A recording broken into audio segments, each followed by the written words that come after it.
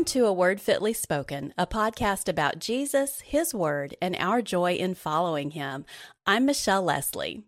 And I'm Amy Spreeman. Sunday, January 23rd is Sanctity of Life Sunday. So tonight we're covering quite literally a deadly serious topic, the abolition of abortion. Listeners, did you know that there is a big difference between being an abolitionist and being pro-life?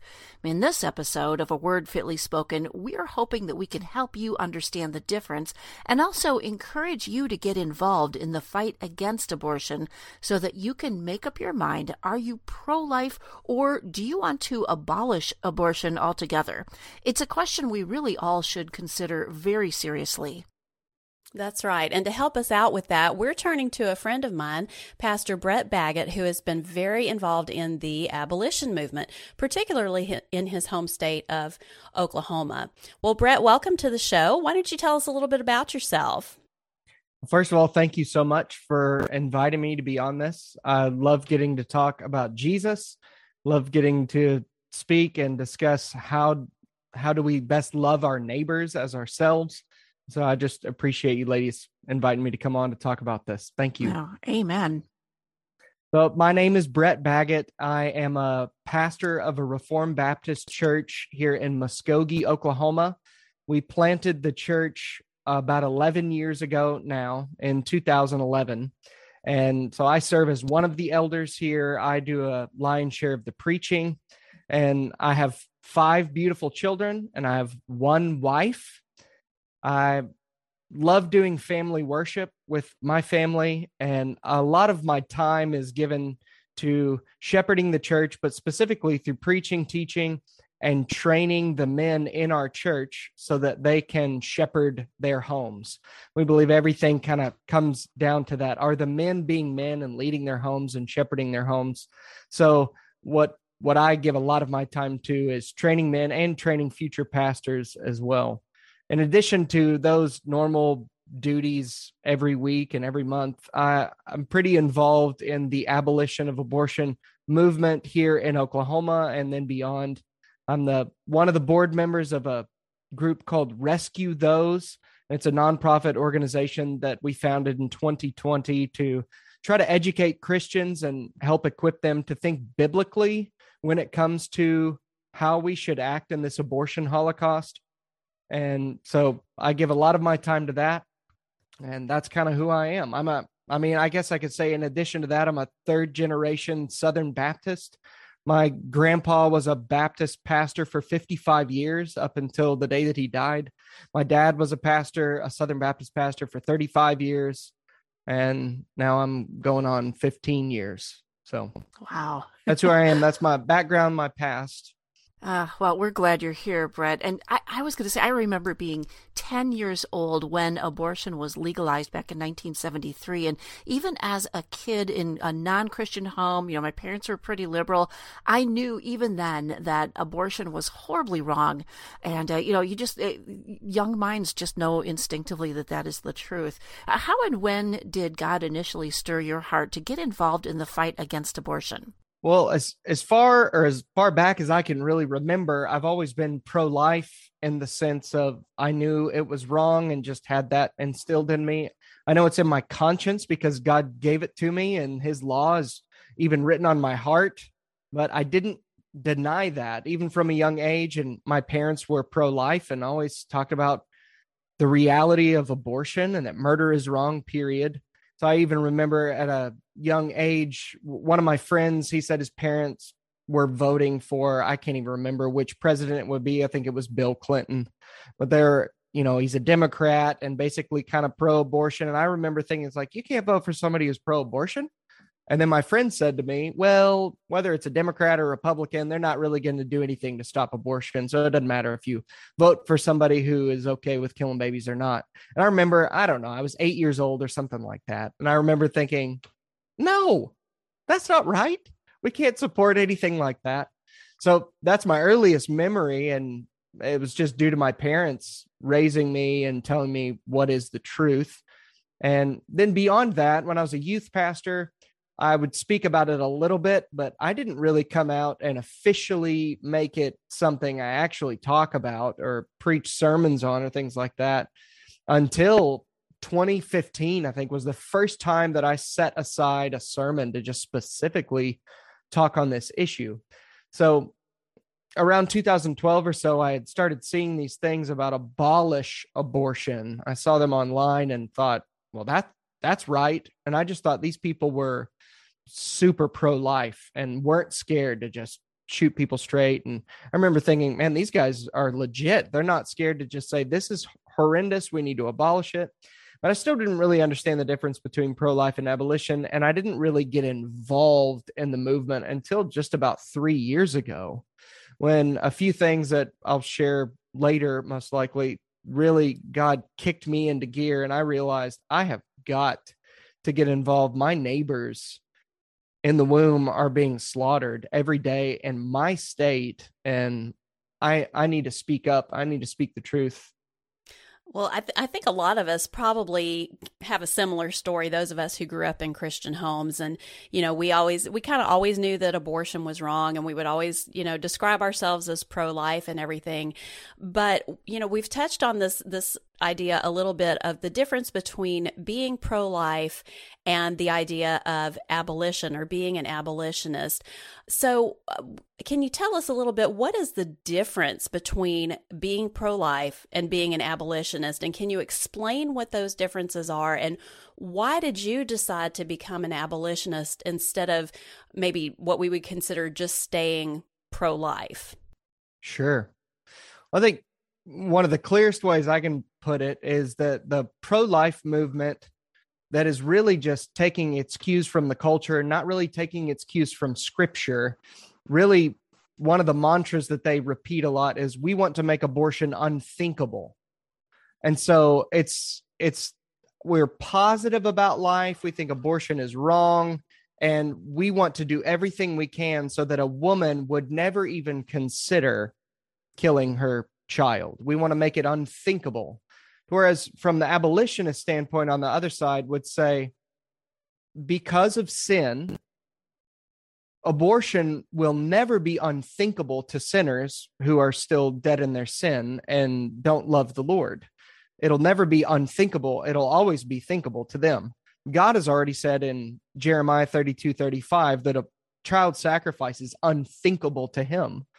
It's just crazy. The way that the Lord speaks there is, he's the omniscient one saying, it never even entered my mind that they would do this abominable thing like sacrifice their children. So in some sense, the Lord is saying it is already unthinkable to him and to those who have his righteousness and those who have the Holy Spirit, but it's not unthinkable to sinners. I mean, in Romans 3, Paul says that their feet are swift to shed blood. And so the difference between pro-life and abolition is, pro-life is trying to say, you know what, abortion's bad. There's not a whole lot we can do about it other than really try to convince people they shouldn't do it, and maybe have social structures that would be better so that people wouldn't do it, or pregnancy resource centers, things like that. So we could talk them out of it. And then in the meantime, legislatively, pro-lifers try to pass laws that would regulate abortion and just try to make it as difficult as possible for a woman to get an abortion, but not necessarily to just make it illegal. Whereas an abolitionist says, no, we don't need to regulate when, where, how, and why someone can kill their child, like all pro-life bills do. We just need to abolish it. And that would mean apply the homicide laws that protect all of us in our states, just apply those to everybody equally. All human beings are protected by the same laws that keep people from being murdered. It is so interesting how people in the world will gasp to hear you say that, just because, it sounds so unreasonable and unthinkable to them that, that abortion shouldn't just be safe and, that kind of thing. And the rest of us are going, wait a second, the strength of the truth is found in the Holy Spirit, and he convicts us that murder is wrong. So I'm really glad that you're on the front lines. You recently released a documentary film called A Storm Comes Rolling Down the Plain about the abolition movement and some of the abolition work that's been going on, particularly in your home state of Oklahoma over the last several years. Can you give us a little teaser about some of the things in the film? Yeah. So the abolition of abortion, that basically tying the abolition movement from the 19th century in the United States of America in particular, tying that abolition to not just slavery, but to abortion, that really started in 2010, 2011 in Norman, Oklahoma. There were a group of guys there in Norman. One in particular is a friend of mine named Russell, who is doing his graduate work at the University of Oklahoma. And he starts reading some of these abolitionists and the abolition of slavery. And particularly guys, even before the abolition of slavery in America, but guys like William Wilberforce in England. And so he was reading these guys, and they're talking about that the biggest hindrance to abolishing slavery in their time was not the people just who were pro-slavery, but the biggest delay to actually it being abolished was those who said, yes, slavery is wrong, but we need to get rid of it incrementally. Or they actually said gradually. And so there was this group called the gradualists who said, of course, slavery is wrong, but we're going to have to get rid of it very slowly and gradually and just kind of chip away at it. And the abolitionists were saying, no, it's morally wrong to steal people, to be a man stealer and then sell people like that. And so we just need to abolish it. And so he started reading these things and went, oh my goodness, that is exactly what we're doing with abortion in the United States of America. Since 73, since Roe was passed, the pro-life movement has not been saying, we just need to pass legislation that would make it illegal to murder babies, period. We've been saying we need to chip away at it. It's bad, but we really can't do anything other than regulate, under 20 weeks, no, you can't kill them, but, or above 20 weeks, you can't kill them, below you can, or heartbeat bills at 6 weeks, things like that. So this connection just happened, that the Holy Spirit was just moving and enlightening these guys' minds to where they made the connection, said, oh my goodness, we've been regulating which babies can be murdered rather than saying it's murder. It should be illegal, just like it's illegal to murder us. So this started in Oklahoma, this abolition of abortion movement. And the documentary basically tells the story of how this storm has come rolling down the plain in the last decade in Oklahoma and how it's grown. It was a small group, and then pastors started to wake up. And then we had a man run for governor in Oklahoma in 2018 named Dan Fisher, who was an abolitionist. And so we had somebody run for office. And then now we have a senator who was the very first state senator to present an abolition bill in any state in the United States. And that happened even in 2016. So it kind of tells the narrative of how God has slowly awakened his church to the horrors of abortion and to actually seek to do away with it, not just regulate it. And so we tell that, and then that's the narrative of the documentary, showing how Jesus has built this movement and that people are waking up to the reality and actually fighting for the truth. And it also teaches what abolitionism is and the principles of it, and that it's based on the Bible. It's gospel-centered.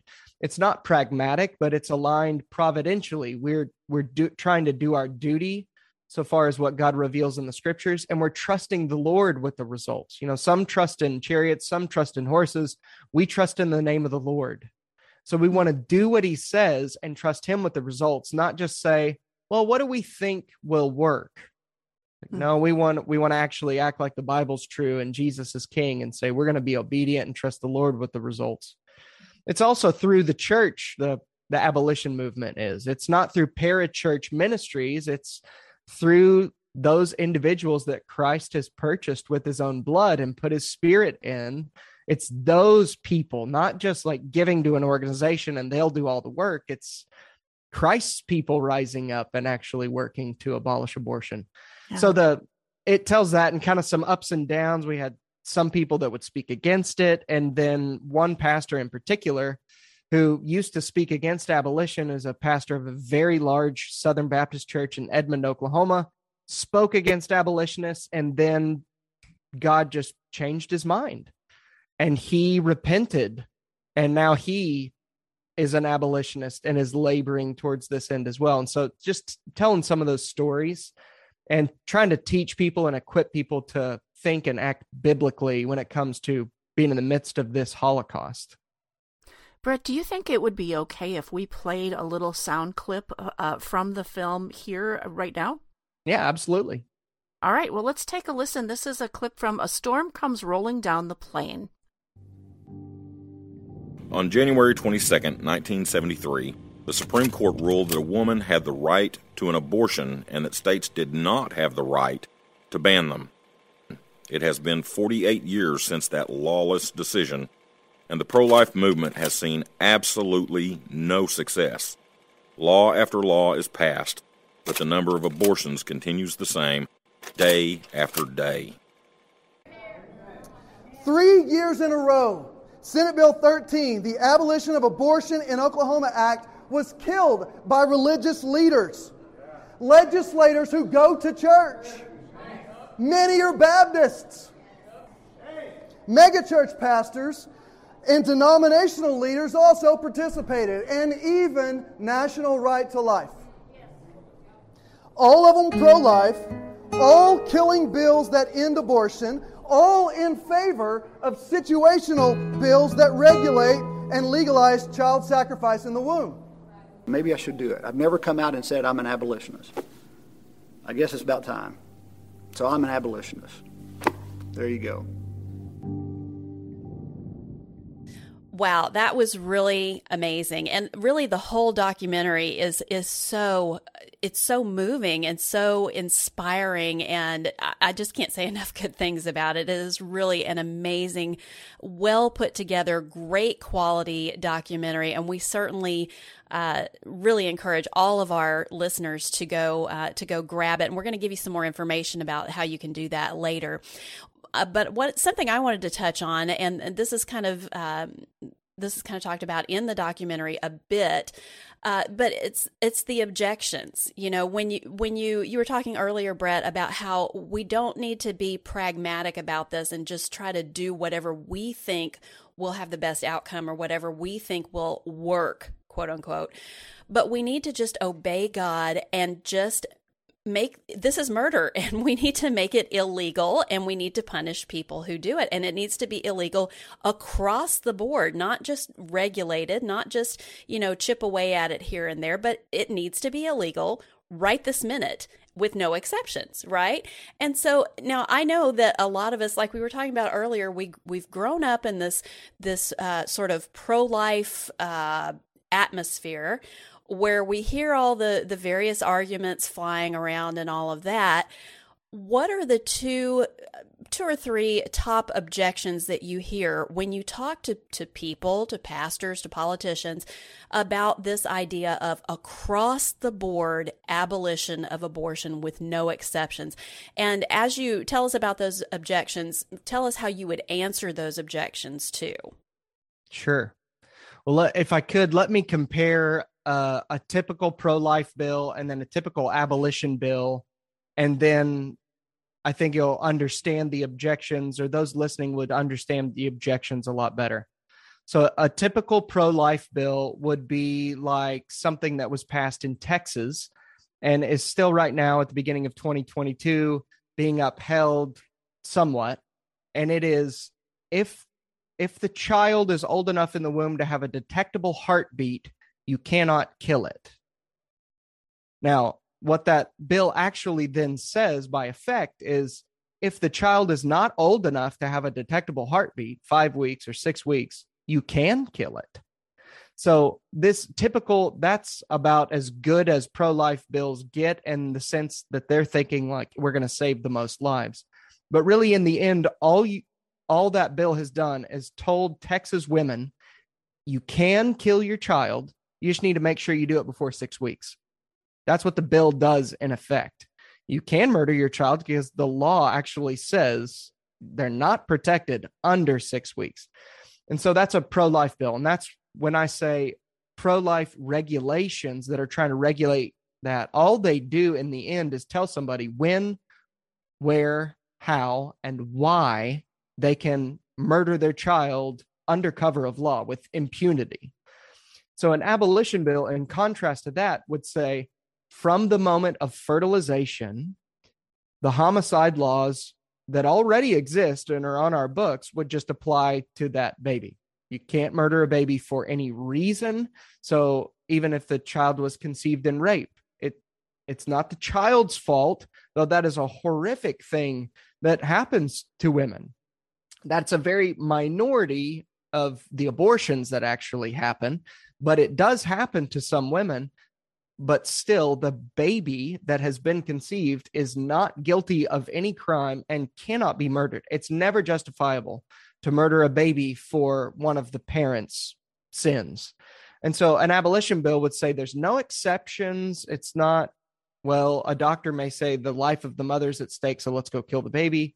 Or it was conceived in rape, so you can kill your baby. An abolition bill says no exceptions, no compromises. The homicide laws apply to everyone from the moment of fertilization. So it also says we don't care what the Supreme Court says, because in 1973, the Supreme Court gave an unconstitutional opinion and decision that they tried to construe the Constitution to say that it allows women to murder their children, which it doesn't. And everyone knows that the Constitution doesn't say that. But people have been submitting to Roe v. Wade, that decision of the Supreme Court, for almost 50 years now. So an abolition bill says we do not care what the Supreme Court says. We're not going to allow that to happen in our state. The Supreme Court, as some just frankly say, when it comes to murdering babies, we're not going to do that here. And the Supreme Court can pound sand. We're not going to listen to them who are trying to make us allow that. So it defies the decision of Roe v. Wade, an abolition bill does. Whereas pro-life regulations, the reason the pro-life movement tries to regulate it is because they're trying to figure out how do we still submit to Roe v. Wade and the Supreme Court's decision and still try to save babies. So an abolition bill says the state has the right to nullify an unconstitutional federal decision. And in our state, we would just protect all life. And it also has no compromises, no exceptions. So that's hopefully that gives you a contrast, an example of the difference between a pro-life bill and an abolition bill. Now, the objections to an abolition bill that I hear most frequently, one of them is in an abolition bill, there's no exception explicitly stated for the life of the mother.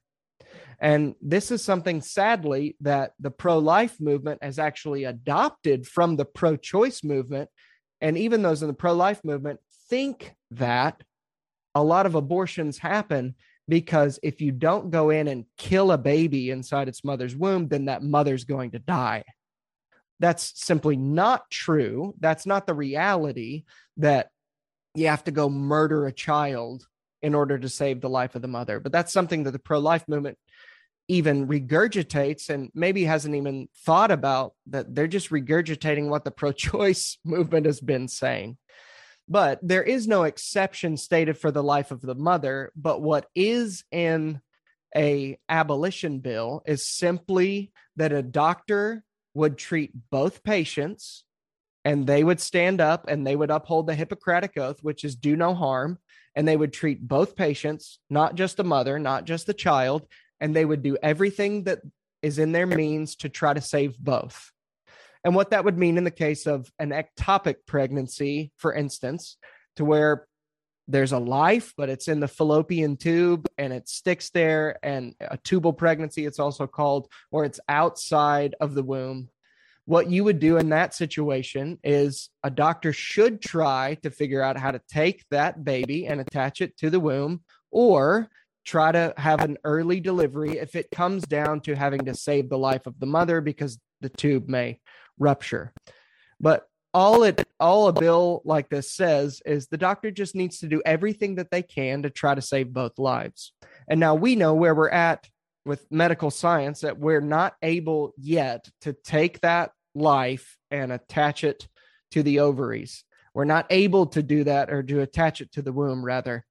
We're not able to do that yet, but we should be. And one of the reasons that we're not able to do that yet and to be able to fix a tubal pregnancy is because for years, if you think it's an ectopic pregnancy, the answer has been go kill the child. When we should have, like they started doing all the way back in the 1920s, they started trying to figure out how we can take that child and put it where it needs to go inside the woman. And so the child and the mother would be safe. But no women are going to die on the operating table. No woman's life is going to be threatened by an abolition bill happening that doesn't have exceptions or compromises in it. All it says is the doctor needs to treat both patients and do what they can. And if the baby can't be saved, then that's understandable. But there's a difference in trying to save the baby or just giving the woman medicine that would kill her child because you think it could potentially be problematic for the life of the mother later. So that's one of the big objections. And it's a very simple one that is not really an objection that should be had.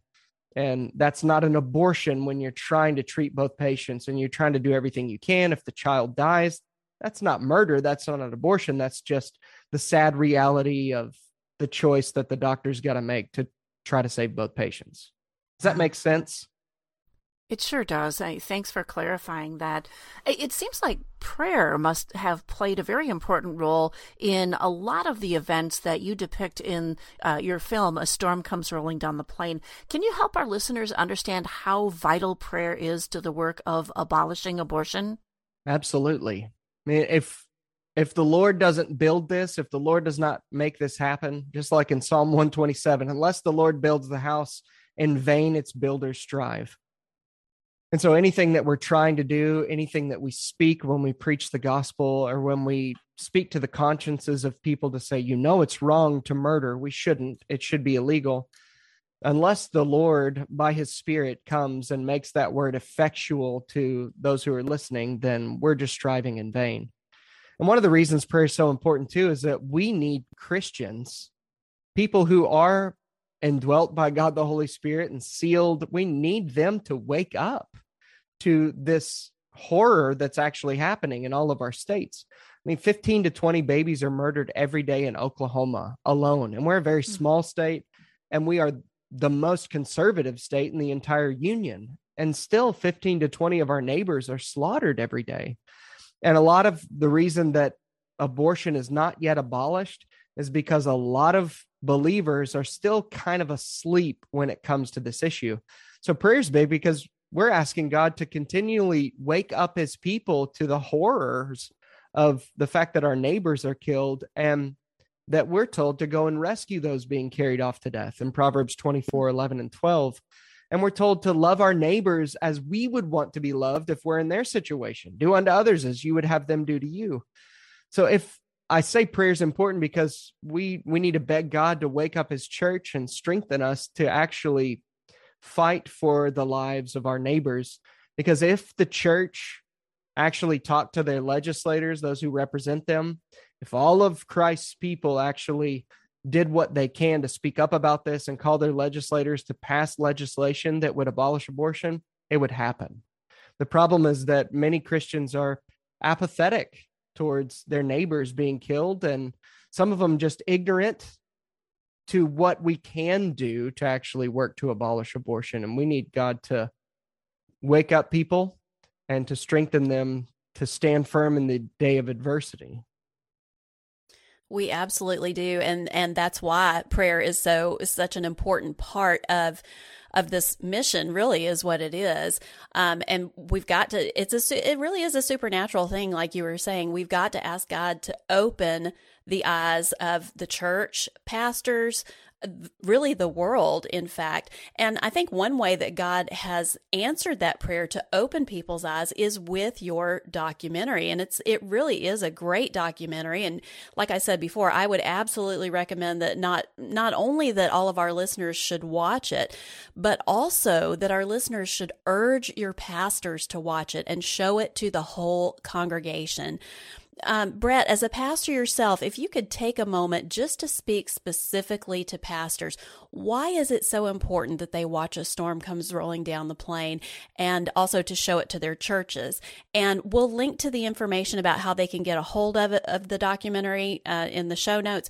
But you can go ahead and tell us about that too, if you will. Tell us what the link is and everything. Yeah, you can go to astormcomesrolling.com. And that will take you right to where you can watch the documentary. You can rent it for $3.99 to where you have 3 days, 72 hours to stream it. Or you can purchase it for $14.99 to where you can download the video file, or you can stream it whenever you want from any device you want. You just log in and watch it whenever you want. We also just received our DVDs, our hard copies of the DVDs in today. So we now have DVDs that are available for people as well. And I would encourage you, especially just like you said, Michelle, and thank you for that encouragement for people to watch it.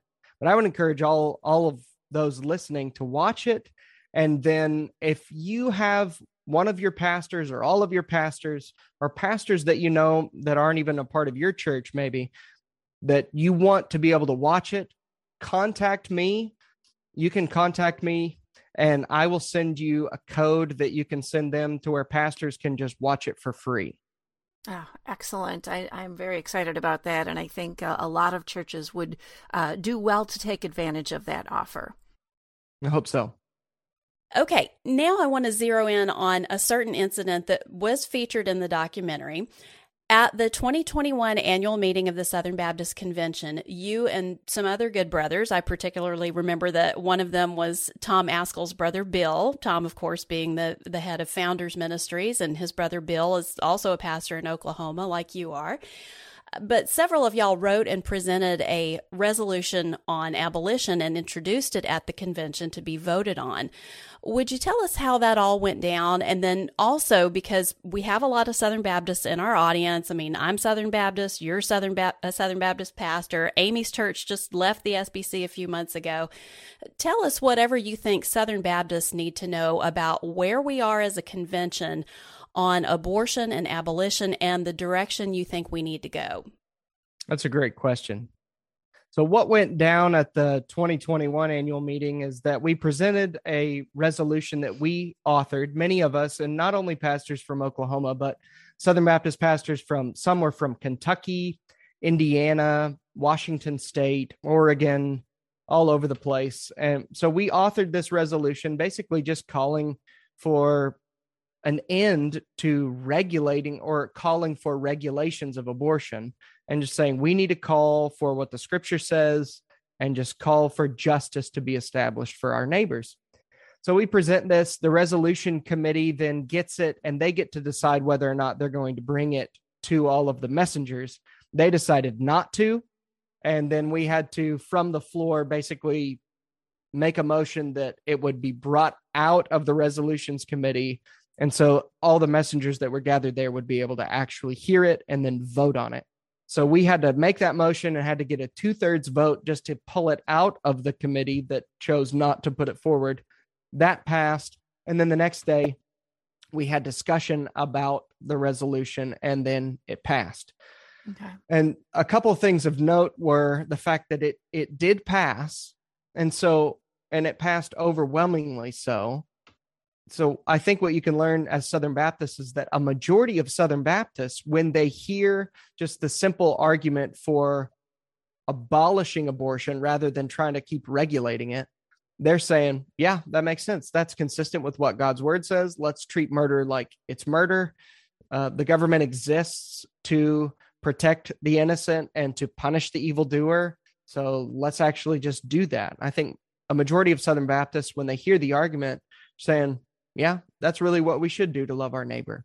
Yeah. And the particular people that spoke against the resolution, which I think is worth noting, are we had one guy that works for the ERLC who spoke against abolishing abortion because we said we shouldn't be doing what the pro-life movement's been doing. We're not going to do that anymore, calling for regulations. We're going to call only for the abolition, the end of abortion.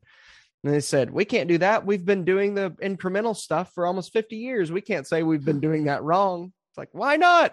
Repentance is great. You should try it. When we realize we've been wrong about something, we need to say, you know what? We've been regulating who can be murdered. We got to stop that. Yeah. So we're calling for repentance and saying, repent with us. We used to be in the same boat. So ERLC guy speaks against it. And then another guy that spoke against it was standing at the same microphone that I spoke from, and who is an ethicist at a Southern Baptist seminary. So we had ERLC speaking against the resolution, and we had a seminary professor from one of our institutions whom we pay the salary of speaking against the resolution, and still the resolution passed. Because Southern Baptists, I think by and large, say, this is consistent with God's word. Let's do this. And it didn't matter that even some people that are in our entities even said, don't do this. Southern Baptists went, no, I think I want to do this, and passed it. So I think it's time. What do we learn? The majority want this.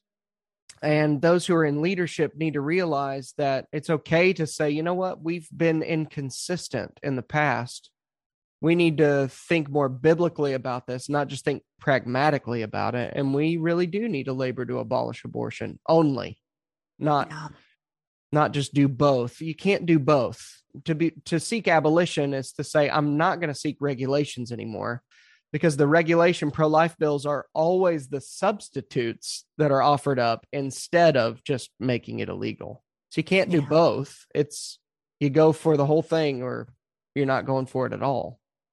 And it seems so hollow to hear the cheers when these incremental things happen and they just get reversed again anyway. It's so frustrating. And Brett, I know that you know and our listeners know this isn't just a Southern Baptist thing. This is all of us. This is everyone in Christ's body needs to be aware. And I know this has been really helpful to our listeners. I'm guessing that for some of our listeners, this might be the first time they've heard about the abolition movement, and they probably want to do something to help, but not quite sure how. Can you give us some suggestions of maybe some practical things busy moms or single ladies or wives can do to get involved in the cause of abolition? Absolutely.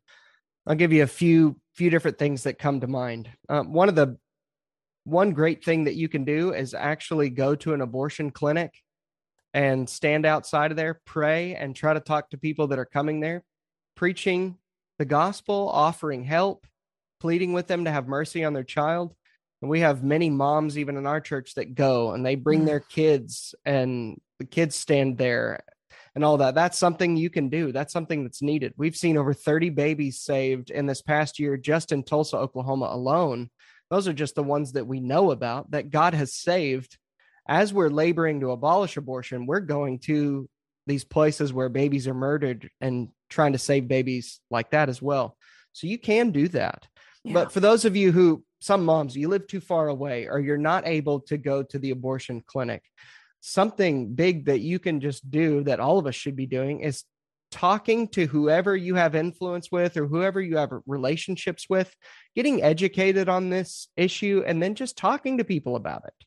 Give them some resources, give them some booklets or a book, and discuss these things with people, because the more people that realize the difference between pro-life and abolition and then actually would get involved in some way, it's going to make a big difference. Another thing that, let's just say, stay-at-home mom or mom who's busy and has her hands full already, you can do so much by just contacting your state senator or your state representative, because they're the ones who represent you, mom, at the state legislature. Just contacting them and even getting your group of mom friends, if you're in a homeschool co-op group or anything like that, contact your state legislators and let them know you want them to author a bill that would abolish abortion. And we've even seen that in Texas, that there was a state legislator who was supposed to co-author an abolition bill, and he was dragging his feet and just wasn't doing it. He said he was going to, didn't. And then a mom gets wind of this, and she starts calling him at his office and emails him. And then she goes on her Facebook group with her other moms in her area and saying, hey, the guy represents us is not standing up and doing what's right. And so all these moms start calling him and emailing him, and he signed on to the bill the next day.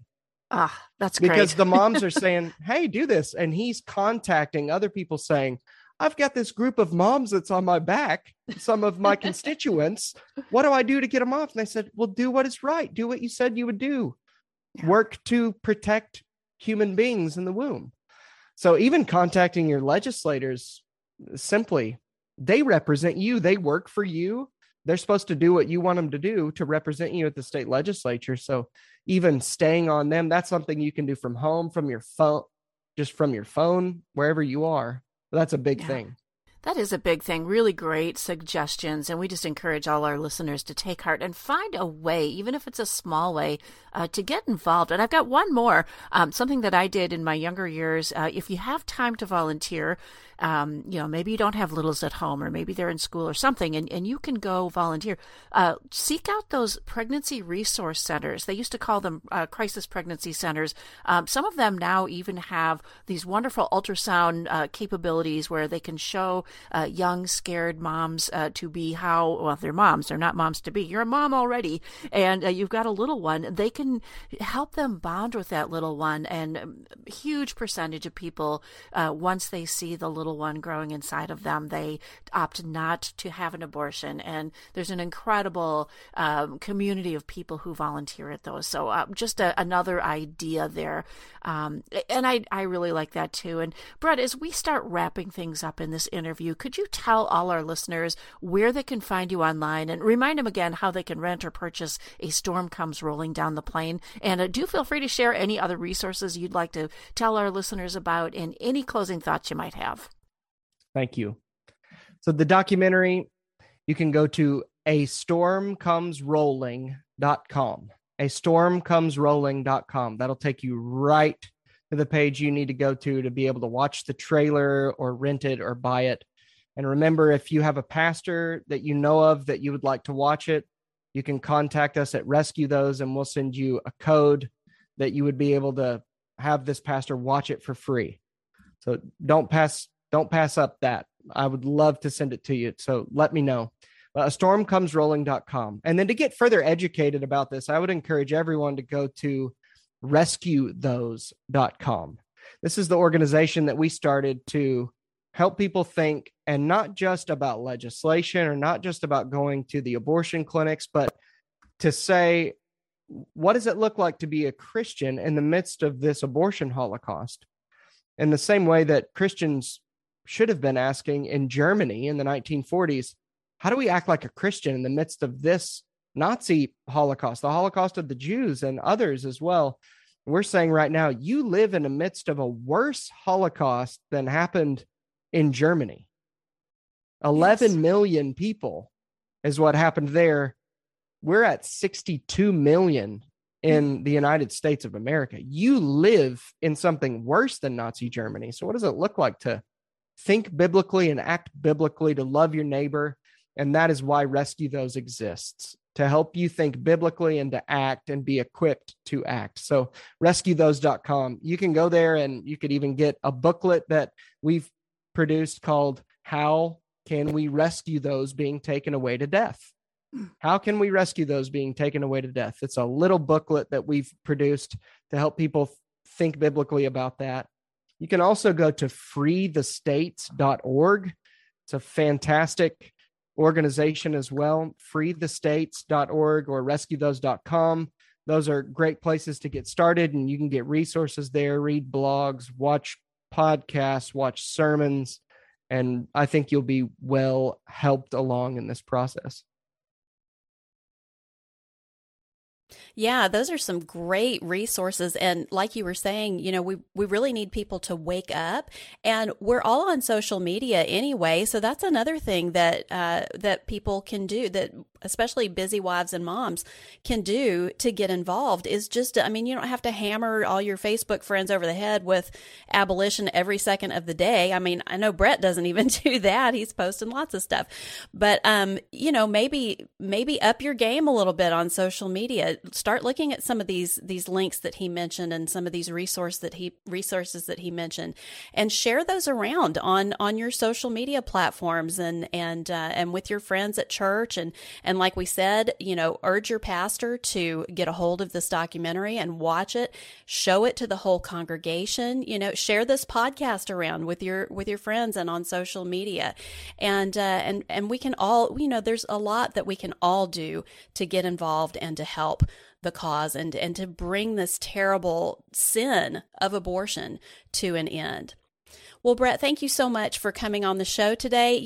I've learned so much about abolition from you and from A Storm Comes Rolling Down the Plain, and I know that our listeners have too. And it really is, like I said, it's our prayer that abortion will indeed be abolished very, very soon.